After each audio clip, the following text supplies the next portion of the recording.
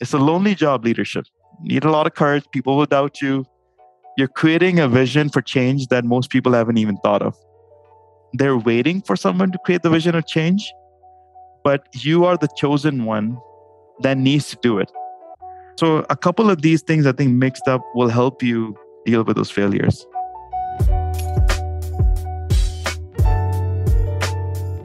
Welcome to the Joe Momo Presents podcast. This is the Calgary Leader Series. Let's start the show.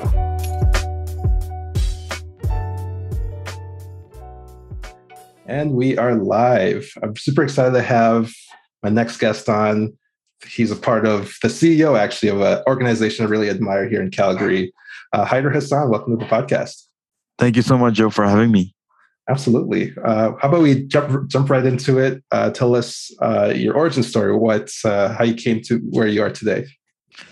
Yes. So the origin story started in 1999. I'm a son of newcomers that came from Pakistan. And I have two other siblings. I have a younger brother and a sister. And we settled in north of Toronto. And my dad had worked as an engineer all over the world. He had worked in China, Venezuela, Finland as a pipeline engineer, metallurgical engineer, and even the States. But when we came here, they told him that he did not have the Canadian experience, quote unquote. So he wasn't able to get a job in his field. So that really impacted the family. And from there on, I had to step in to do what we would call today. It's ironic. It's come full circle for me. I wish I had known about Immigrant Services Calgary and Gateway at that point. And so we were one of those 70% of families that come to Canada that don't know that services like this exist, that are in fact sponsored by the federal government, provincial government, city, and use of private donor funds as well, and social enterprise. So long story short, I had to step into the role of helping out the family and started working at Harvey's, in fact, in my week 2 of being in Canada with my mother. So because my dad had some cash flow issues because he wasn't expecting to downgrade his income. And, I worked there for 2 years, and I remember like all the paychecks would go into a drawer, and I didn't take a dime for myself. So everything went to the family, and so that was the interesting journey. I started grade 10. And so I would go to school, ride my bike in the snow to Harvey's because it was cheaper. I didn't want to pay the bus fare even, which was discounted. Because I said, maybe that $1 saved could go to the family and maximize our efficiency. And then, of course, then I was mentoring my younger brother and my younger sister to ensure that they stay out of trouble, helping them with their integration journey. And then long story short, had a successful career in finance in different roles. A lot of folks advanced me forward. And then in 2013, we moved to Calgary. And here I am today. That's an awesome journey. One of the things I've seen you mention a lot on social media is service above self. What does that mean to you as a leader yourself? Yes, I have to thank Rotary for that. I've been involved with Rotary for as long as I can remember. I was a graduate of their Rotaract program, which is the younger version of Rotary. And they have something called the Rotary Youth Leadership Awards. So service above self, it means that basically anything that I'm doing in my life, I'm doing it for a greater good. And that's the DNA. I didn't realize I had that DNA. I think I have to probably thank my grandpa for that one because he was a community police officer for many years in his home country. And then he became a politician and he became a senator. So we always saw him doing service above self. And then when I was involved in Rotary, that really inspired me to scale up the giving. In fact, that's where I also met my wife. And so that service above self, I honestly think that that's the reason why I'm here today, because I do believe in the multiplier impact. When you do this, it does come back to you. In fact, two or three of my previous jobs have been through referrals from Rotarians. And right now, I also serve the district for our Rotary district as a community evaluation expert. So, well, that's great. I could really tell that service portion with Immigrant Services Calgary, just the impact you guys are having on the community for the last 40 plus years. That's right. Could you maybe go into a little bit more details on what sort of services you guys provide to new immigrants and how you help them integrate into a better life here in Calgary? Yes, thank you for that, Joe. We are in fact pursuing a courageous transformation of how newcomers should be onboarded to Canada. And we think that this could be the blueprint not only for Canadian immigration, but other countries could follow this. So why are we doing this and what are we providing today? The data shows that only 30% or 40% of newcomers will avail services.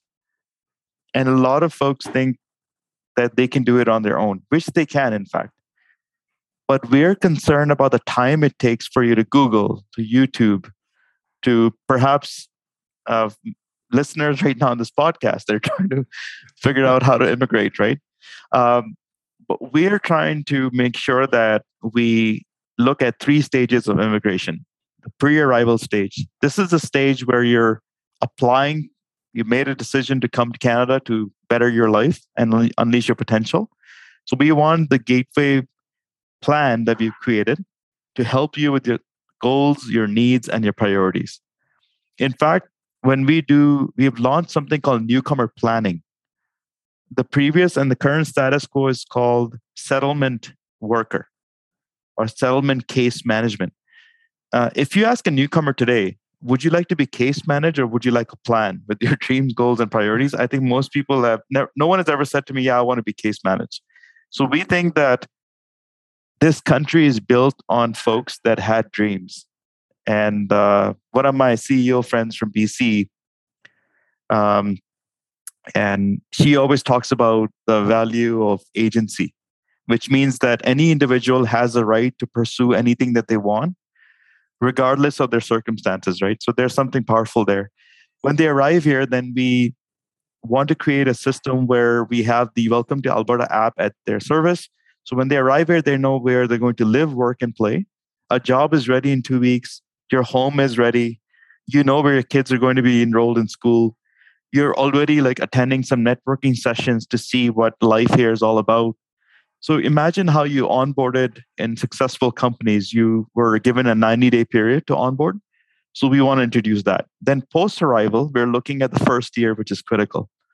That first year, we want our newcomer planners to follow up with clients to make sure they're not falling through the cracks. That also includes employment counseling. We offer language counseling as well. And it's not that newcomers, are coming with low English skills, but sometimes just the accent or the words that we use here may be different on what are some of the words that people in England use or Australia use or New Zealand use, right? So those are the 3 things. But to boil it down, we offer economic unleashment, which means jobs and entrepreneurship. We want to get newcomers faster, integrated faster, so that there's no, so they don't fall into the cracks with the survival jobs issue that we have. That because a lot of newcomers think, oh, I need to do a survival job for a few years before I'll be accepted by Canadians. And so what we're trying to say is that, hey, we accept you. You applied, you went through the whole process.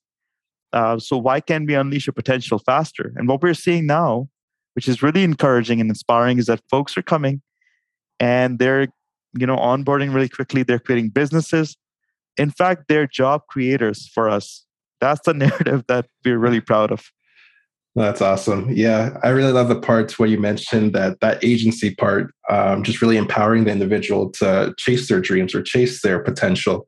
I think that's very important for anybody, especially people coming into a new circumstance like immigrants. I'm actually an immigrant myself. I came here in 1999, 2000 in grade 3. So I was a little bit much younger, but so kind of went through those growing Same year as me then. Yeah, absolutely.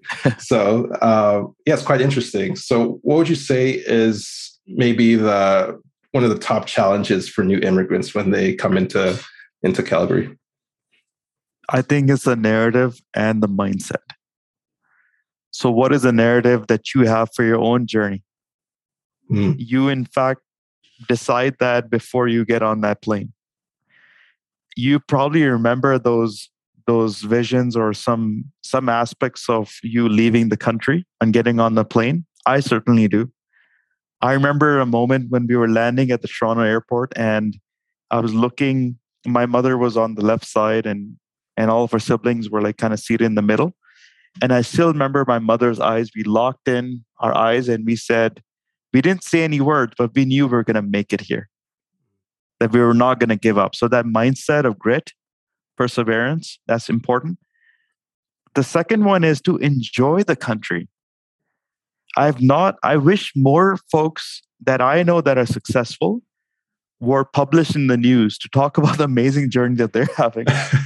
Because when they come here, I've heard folks say, "Oh, this was great, Hyder. Like I enjoyed the mountains in Calgary, or if they're in the West Coast, enjoyed the ocean. I'm doing some hiking, meeting some new people in the coffee shop." So take some time to onboard and enjoy the country too. Visit the sights and sounds. Become a tourist, and I think that will really help you in the right influence that mindset thing that I was talking about before, and you will meet the right people that will put you in the right growth mindset. So I think those two things are important. When it comes to then planning, go to the our website gatewayconnects.ca or download the app, Welcome to Alberta app. Get a plan done, right? Talk about your dreams, goals, and priorities. You'll get a free plan. Thanks to our good friends in the Immigration, Refugees, Citizenship Canada and Government of Alberta for that, and private donors.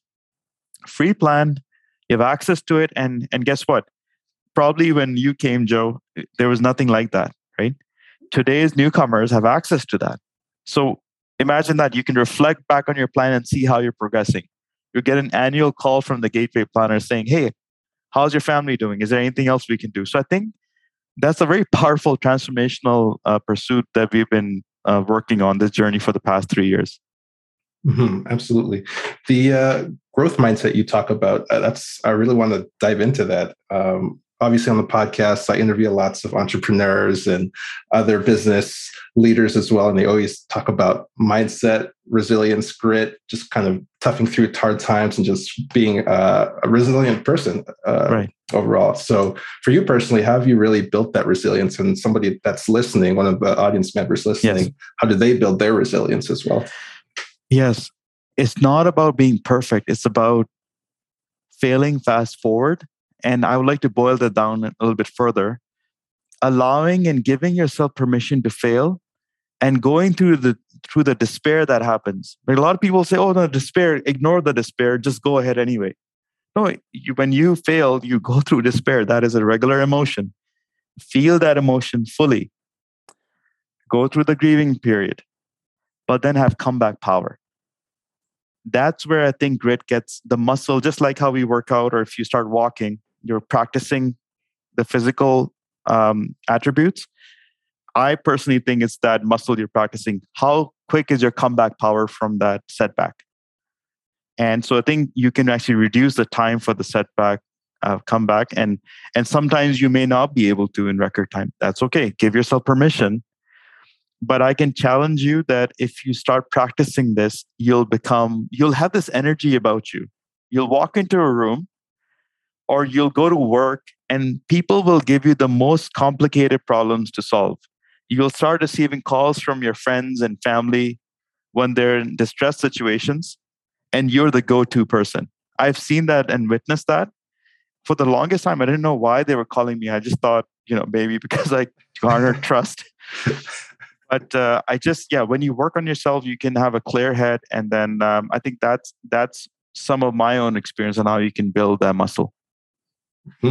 Has there been anything in terms of resources that's really helped you along your way to build that muscle? Oh, yes. Examples. Tons of examples. So through Rotary, imagine this, right? Join associations or folks that have that mindset. For example, Rotary is all about service above self. So all the leaders there are mainly retired people and they have had successful careers. So why wouldn't you learn from them? So mentorship. power of mentorship has been huge for me. A lot of mentors have advanced me. My mentor, Lou Mulligan in Ontario, he's a retired executive. I met him through Toastmasters, which is another self-development club that focuses on public speaking. He knew that I was going to be a CEO when I didn't even believe in myself. And I would challenge him. I said, Lou, why are you boosting my ego? Why are you saying this? And he would give me examples on why I was destined to be that. So, people open up your mind to possibility, right? Agency and mindset again. So you start believing that.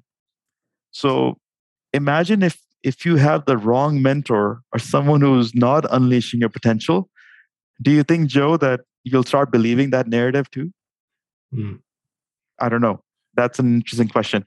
I also enjoyed the power of coaching and developing other folks as well that I had the pleasure of leading either informally or formally. And controlling my own ego to a point that if someone was better than me, you still advance them so that they can achieve the highest potential. And it's not about you. It's about other people in the leadership journey. If it's about you, I think people are going to see that really quickly. And a lot of people ask me, how come you have so much energy after 3 years of doing this transformation? And the secret is very simple. It's like when you advance your people forward and they do remarkable things to beat the status quo and this gateway logo that we have right now. Our team created that, our heroes, as I call them, in 3 years. And I haven't even met my leaders in person, some of them. I've only met them 10 times. So how does that happen? So yeah, coaches, mentorship. If you want to boil it down, it's leadership that matters. There's no bad teams. There's a lot of people say that. There's only bad leaders. And so I think it is something really critical. Yeah, I really love that. I think what you mentioned about mentorship, that's really important. I always hear that as a common theme on the podcast. Find yourself a good mentor. Find yourself a good mentor. Yes. So for somebody listening, if they want to find that mentor, a good leader, as you mentioned, what would be the best way to go about that? I know you mentioned about joining organizations or joining associations, but if you really want to get somebody as a mentor, how do you go about that from your personal experiences? Yeah. I think we should probably talk about the role of courage too. A lot of times, if you ask people, for example, if you see your hero in a room, you're going to maybe before the pandemic when we used to meet in person, and you see someone that you admire, right? How many times have you had the courage to go up to that person and kind of say your piece, right? Sometimes you just freeze up. Oh, no, I don't know what they'll think of me. Oh, no, I think I'll come off too desperate. So one of the things that I've tried very successfully is use the power of LinkedIn. Go on LinkedIn, add your heroes, and ask them. It's very simple. So I'll give you an example on that. When I was in finance, there's this award called the Global Financial Planning Awards. And I kept on seeing this one name, Jason Pereira. He kept on winning the global awards. The joke in our community was that he had a double-sided business card. He had all the designations that you can think of. And he's a published author in Globe and Mail. He's a professor. He's like the top of his game, right? So I wanted to learn from him. So I went on LinkedIn and I just asked, I said to him, Jason, I'm new. I'm a new leader. I don't know what I'm doing. Would you be my mentor and guide me in some of the decisions that keep me up at night? And his response was, yes. When do you want to meet? And Jason Pereira gave me 15 minutes of his time every quarter to invest in me. So here's the interesting thing that happened. After 1 or 2 years of mentorship, I beat him in that award. So he got second place or third place. But he said to me, but people like that, they're not wired for competition. So I always actually say in my leadership practice, we're here to complete, not to compete. If we started completing, we would see some great things in people. So yeah, the LinkedIn is a big thing as well. And when networking resumes, and if you see someone that you admire, ask them. I really love the part you say, complete people. One of the key things I've really admired about leaders or my leadership style I try and practice is You're in service of others. They're not working for you. You're working for them. You're Exactly. supposed to put your service to them above all else. So I really appreciate that sort of mindset that you shed on this podcast as well. Thank you.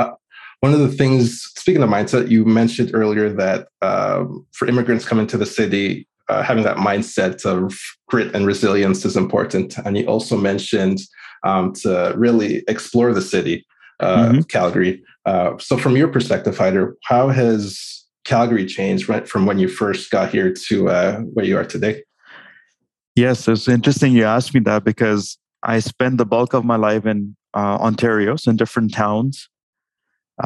Milton, Ontario, Kitchener-Waterloo, and north of Toronto, as I mentioned before that, Mississauga. So when I was moving here, it was because of a really good job that was offered to me. In fact, actually, I came here for the World Social Enterprise Forum that was happening in 2013.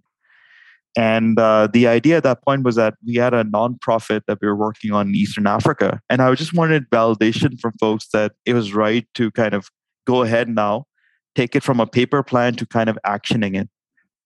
And so when I came here, literally all Calgarians that I spoke to, they just said, when are you going to do it? Start today. So I felt like a lot of action bias. And I felt that people embraced me from day one. Now, a lot of people scared me as well. And, sometimes this is unfortunate, but sometimes we can get a brand image out there that we're not the most inclusive city or we're not the most welcoming city. In fact, my experience has been quite the opposite. Folks took me under their wing. I didn't know anyone here. And again, the Rotary family embraced me. Anyone that I met through national networking embraced me.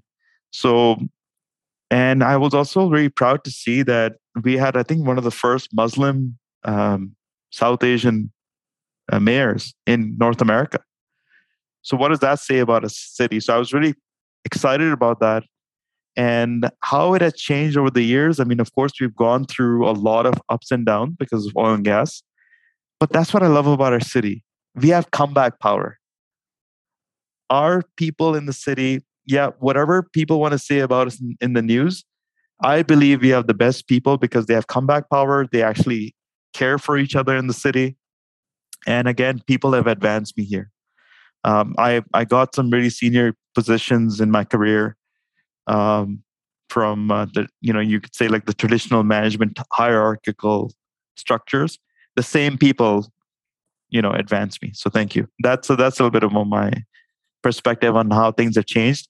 And what I see in the future is that we will become the hub for international talent in the next 5 years. I think we are it. This is the best place to grow a family, to network, and the entrepreneurial vibe that we have here and the capacity of folks completing versus competing. I have one story to share with you, if you don't mind. It's from a newcomer that came a couple of years ago, and he was an entrepreneur. So we're chatting about his life here. Very successful business person, and he had successful exits as well. And I asked him, I said, how did you make it here? And he said, well, I just came here. I wanted to get into the hotel business. And I approached other hotel owners and they took me under their wing. I said, you got to be kidding me, but that's your competition. And they said, no, they didn't care about that. They just wanted to advance me. And then I finally got my first hotel and then one thing led to the other. You tell me a city where that can happen. That I've only heard of that in Calgary. Multiple times from multiple other entrepreneurs, they all help each other out. Absolutely. That's why I love our city. Calgary is such a beautiful city and also lots of beautiful people in terms of their mindset, their ability to accept other people. Right. That's one of the reasons why I moved back to Calgary. Actually, I used to live in Edmonton for my post-secondary, but I moved back here just because I missed the hub of Calgary. The energy, right? The energy, absolutely. Yeah, that's... no pun intended with the energy. For sure. So I really want to ask you also, what's maybe something that you're really curious about right now? That's something that's forefront of your mind that you'd really want to talk about. Yes, I'm curious about a lot of, first of all, I think we are primed to be, I think, one of the best cities to live in Canada and in the globe. We always make that list. So I'm curious about specifically, first of all, for newcomers that are going to be coming in to create the economic advantage for us. 60% of newcomers are economic immigrants, so they bring some sort of human or economic capital, and how they can be net job creators to advance our thinking and diversity. That's number one. Number two, I'm excited about all the innovations that are taking place in all industries. You look at tech, agriculture, you look at oil and gas, green energy. So I sense that we will continue to lead the narrative on what is the art of the possible, as folks would say. And finally, I'm excited about the the linkage that we would have with having good work-life integration as well. So even though we can be high-powered, high-energy people disrupting the status quo, we still have this community mindset of service above self, taking care of our own, not leaving anyone behind. I've seen that time and time again in Calgary. I've seen that in the floods when I moved here in 2013. I was blown away by that.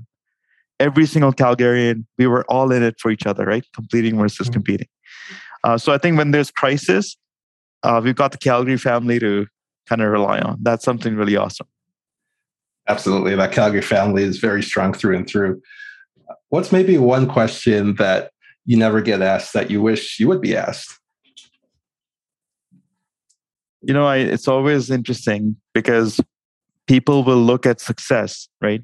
And make their own narrative on how you got there. But I wish people would ask me about all the failures I've encountered. People challenging me, both in a productive way, but maybe on the other side of the coin, challenging your integrity or your values or your skill level and not believing in you. So I wish we would spend some time on that to be more vulnerable with folks to say that, look, yes, it's been a lot of, I guess, grit and takes a lot of perseverance and a lot of mentorship and coaching to get there. And a subsequent question I wish I was asked is that my accomplishments are not my accomplishments. And what I mean by that is that no matter how many skills you have, you can have designation of the yin yang, you can be the most eloquent person and smartest person in the room. But there's always a human being, another human being that advances you forward, isn't it? Because when you're an entrepreneur, you're relying on a group of human beings to invest in your company. When you are applying for a job, it takes that leader to see your potential and then groom that. When you're applying for some university, it takes a committee of human beings to see what skills matching you have. So I think a lot of times people forget that there's a lot of hidden people behind your success. So I think we should honor that, and it should ground us. Be more humble, lead with humility, and then pay it forward at a 10x level, right? So that we can take the net worth to our deathbed, from what I've heard from folks. But we definitely can take all the relationships we have nurtured and the energy that you created in other people. I love that. One thing I always hear is your net worth is your network. So going back to what you're talking about, how it's really the people that you surround yourself with and who you really network with and who you're providing value to and giving back to. It usually always a funny way of coming back to you somehow. So that's interesting that you mentioned that. You did mention one thing that I want to touch on. One of the questions you said that you wish you would be asked is about your challenges and your failures and being vulnerable about that. So as you can imagine, my next question would be, what's maybe one of the big challenges you've experienced in your journey and that's really helped you build that resilience, as you mentioned? Yes, I think there's a profound one that I experienced when we were, again, onboarding to the country. And when my dad wasn't able to get his job of his dreams, so his potential was not unleashed. So he felt, I think that he went through a period of mental health challenges because of that. And again, people were feeding him this narrative. Yeah, this country is not for you. In fact, it's for your kids. So you have to sacrifice. So I disagree with that narrative. I think the country is for both parents and children. So I think that time was really critical because I remember I was working throughout high school, as I mentioned, at Harvey's. And finally, I got into the university of my choice. It was University of Waterloo. And I said to myself, this is now my time to give to myself. So I'm going to really enjoy this. I was excited about living on campus and really, I was going to really ace it, right? And enjoy my life.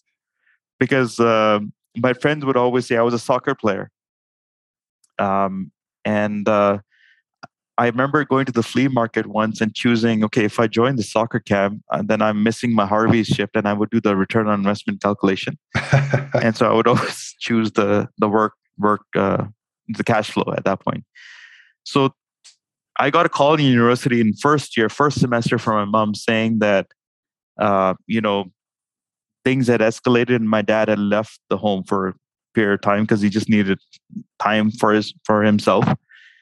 And so I had two choices in that moment: ignore that and move on with my life and work on my own potential, or stop the school and then kind of come back home and try to do a hybrid approach. So after a lot of thinking, I chose the latter, and which is again why I think service above self is so critical to me, because if I wasn't there for my family at that point, then what good am I as a leader leading my people here? Do I have the same sense of care? I know a lot of people talk about work-life balance, but in balance, one thing is always giving up, isn't it? I like to talk about integration, which means that the values and the character that you build outside in how your experiences with your family, your friends, is the same character that will show up at work. And vice versa, the character at work will show up in your personal life. So that was a big failure moment because I wasn't able to continue on university. So I flunked out of university that year. A lot of people don't know that about me. It's the first time I'm discussing that in a podcast. So I was devastated. But as I said about comeback power, once the family situations were resolved, we did roundtables every Friday, got everyone into the right headspace, started mentoring my siblings. Dad came back as well. We've all moved to Mississauga in this townhome. And that's where we begun our next phase of our step change. And we said, no. We're not going to leave anyone behind. So I was reflecting back in that moment in the aircraft when I looked at my mom. So it was kind of this bond that, no, not going to leave anyone behind. So I think that was one. Other one, there's just been so many, Joe, that I think we can spend 8 hours talking about my failures. But the other one, a profound one for me that I remember is when I was working for this organization, and I took a 2 weeks vacation to do this project in Africa. And what I did was that I kind of thought outside of the box. And I was teaching somewhere, and I gave the students a homework which was outside of the curriculum. And I said, you're going to go out and network with people, and you're going to do live case studies. So what happened was that I came back and somebody found out that I'd done this, and they called me into the administration and they said, yeah, that's actually what you did is wrong. And and I said, why? And they said, well, these students are international students. They don't have the skill set to do what you did. I said, but I came here to unleash potential. And I think one or two of them have actually gotten jobs out of it. And I remember the senior leader's comment back to me, and she said to me, I'm actually starting to question your integrity. Wow. And so of course the contract ended, but that really shook me because I said, only if she had known that I was in Africa doing a community project, and I was thinking outside of the box here too, to be entrepreneurial. And I guess the lesson was that just let them know next time when I was leaving. But I found that an interesting, I had a setback, but then my bounce back power was that I spoke to my mentors and my coaches, and then I realized that, okay, I definitely could have improved a few things in terms of feedback, but I kept on going because, again, the service above self thing saved me again. Because what was I doing for the greater good? Yes, check mark. Was it fair to all concerned? Yeah, check mark. And was it building goodwill and better friendships? That's, yeah, check mark on that too. So you kind of go through, the values are huge in that, in these setbacks. That's my last point I want to mention to you. Organizations have values. A lot of people don't pay attention to that, right? Which is fine. I was one of them too. Now, as a leader, right now, my value statements that I've created on the board are my lifeline. It's a lonely job, leadership. You have need a lot of courage. People will doubt you. You're creating a vision for change that most people haven't even thought of. They're waiting for someone to create the vision of change, but you are the chosen one that needs to do it. So a couple of these things I think mixed up will help you deal with those failures.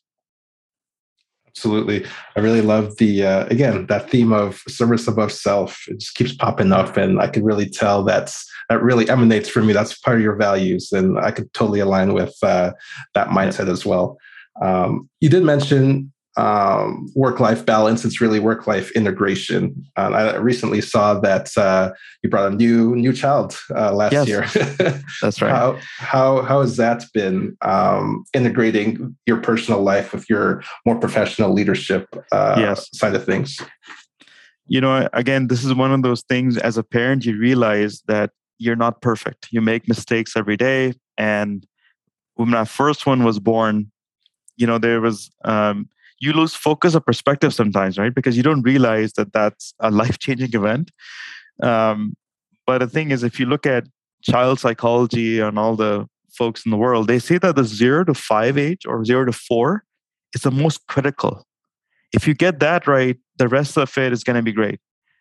So that's freaky, actually, because how many people wait for the kids to grow up to be intellectual so I can have an intellectual conversation? Well, if I haven't invested in my child, by the time the child is 16, they're not going to listen to me, right? Because I haven't grown with the child. So one of the things that I've learned from Maya, and thank God for her birth, it's really changed me, transformed me, in fact, is that I've learned to be with the baby where the baby is in terms of the development. Mm-hmm. So, when she was 3 months, it's a different style of parenting. She needs to be cuddled and, kind of hold her. Don't get frustrated at her when she's crying. Crying is a baby's way of communicating. But we think of crying as distress. So it's kind of like training your brain on how to be with the baby. And I'm really proud, actually, because of Maya, I've become a more present dad. For example, I know I can anticipate our next moves and be in the now with her whenever we're in public somewhere. So it's been a life-changing experience. And also the pandemic, I think, has forced me to spend more time with her at home. And so I'll give you an example. Yesterday, one of her favorite songs is the Gummy Bear song. I don't know if you've heard it. But, we have this piano that was donated by a neighbor that was moving out. It's an old piano. So I was just jamming with her and she was singing with me. So it was my 1 hour break time. We were just jamming. I was recording her. She was watching me and singing. So I think, the power of presence is what I've learned from her. Thank you. That's really awesome. I think there could totally be some golden nuggets there for leadership as well. Just the power of presence, being able to be empathetic on where the other person is. I think that could also help with leadership as well. Agreed. I only have a couple of more questions here for you, Haider. One thing I want to ask was, where can people, listeners, support Immigrant Services Calgary? What sort of initiatives do you have in the forefront right now that people could really give to? Yes. This transformation, as you know, it's dependent on government funding, but it's limited.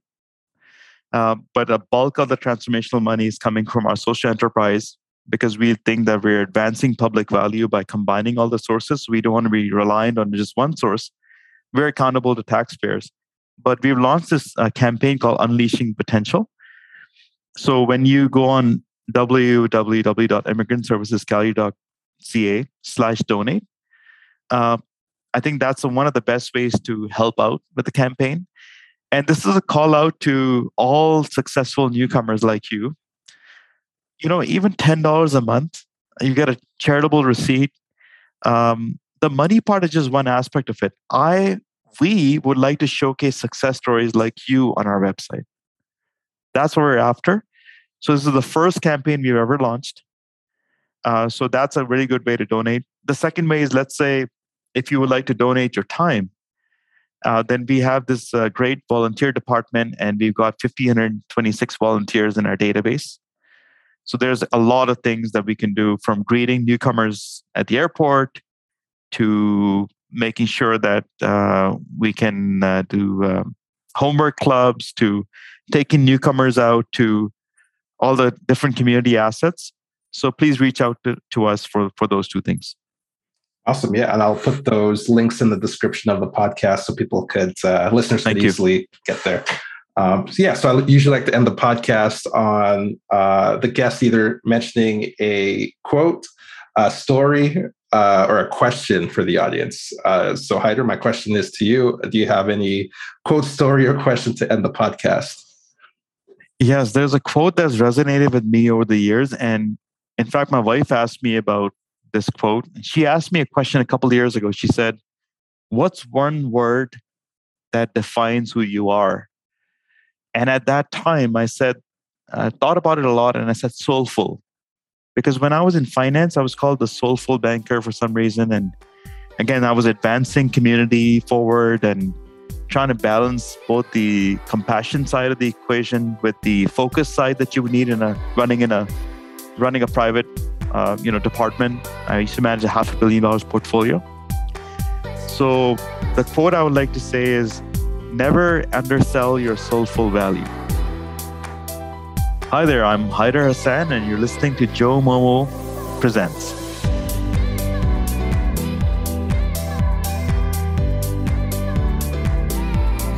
Thanks again for watching the Joe Momo Presents podcast. For more episodes, check out joemomo.com/podcasts. All right, see you next time.